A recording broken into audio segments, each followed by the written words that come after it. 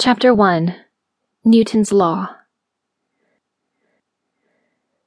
Moisture from the recently watered lawn permeated my clothes as I lay face down on the ground, motionless. Blades of grass tickled at my cheek, the hay-like aroma reminding me of summers back home.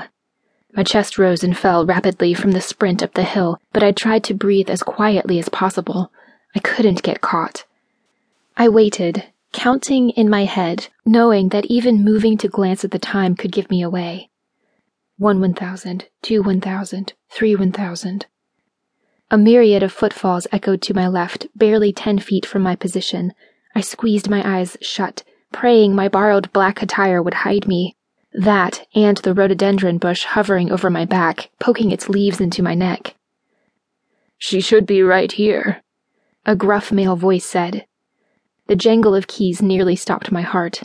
Security guards, several, from the chorus of labored breathing. I held my own breath. "There's no way she could have run that fast. Maybe she went inside," a quiet voice answered. "All the doors are locked. We made sure of that hours ago." 32 1,000, 33 1,000, 34 1,000. My mind spun. This was way more serious than I could have imagined. It was just supposed to be an in-and-out job, a simple one. How did I get here? I exhaled slowly. "What was that?" a panicked voice asked. I stifled a gasp.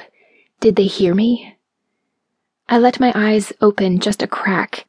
The semi-darkness flickered once, then twice before the entire courtyard fell black. A smile played at my lips. Somehow the team had come through. "What happened to the lights?" a guard asked.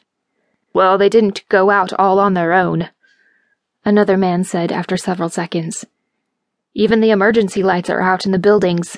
Something serious is going on." "Well, I'm not going to wait around in the pitch black all night," the first guard declared. "Let's get back to the office and see what we can figure out." "He's right. There's nothing we can do if we can't see." My mind's eye could almost see the men's angry faces as I heard feet shuffling away. 63 1,000, 64 1,000, 65 1,000. I kept still until I reached 100. Then I tightened my grip on the black satchel and popped out from under the foliage to sprint for the statue. I didn't have to see where I was going. The statue had disappeared in the darkness, but I knew exactly where the 10-foot bronze emperor stood. A few weeks of walking that courtyard had ingrained the location of every bench and tree blocking my beeline to Caesar Augustus, though just one time seeing it would have been enough. It took me only a handful of seconds to arrive at the large stone base. I felt almost guilty as I stepped on the patina of Cupid that clung to the bronze skirt of Caesar. With one black running shoe on Cupid's head and the other on Caesar's knee, I hoisted myself up the historic icon until my legs straddled his neck. Despite the darkness, I shook my head at the embarrassing and precarious position I had allowed myself to be put in. "Sorry, Augustus," I whispered in his ear before I carefully slid my body to one of his shoulders. With my back against the side of the Roman's head, I wrapped my legs Indian-style around his shoulder and under his armpit. "Maybe you'll even thank me later." I reached into my satchel with my free hand and got to work. After about 10 minutes, I dismounted the statue and headed back the same way I came.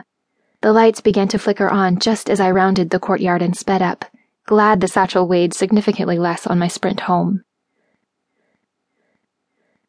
"Alexandra, Alexandra," my Russian professor's voice interrupted my slumber. "Can you translate the sentence using the subjunctive?" I slid down in my seat and tried to ignore the student's eyes boring into the back of my head. If only I had slept a little the night before instead of sneaking around campus and climbing on top of a statue in the middle of the courtyard. "On the bottom of page 63. Professor Golkov clasped his wrinkled hands in front of him, making a steeple with his index fingers, and rested them on his graying beard. I translated the sentence in question without looking down at my textbook. He eyed me curiously. "That is correct." I stayed awake for the rest of the lesson.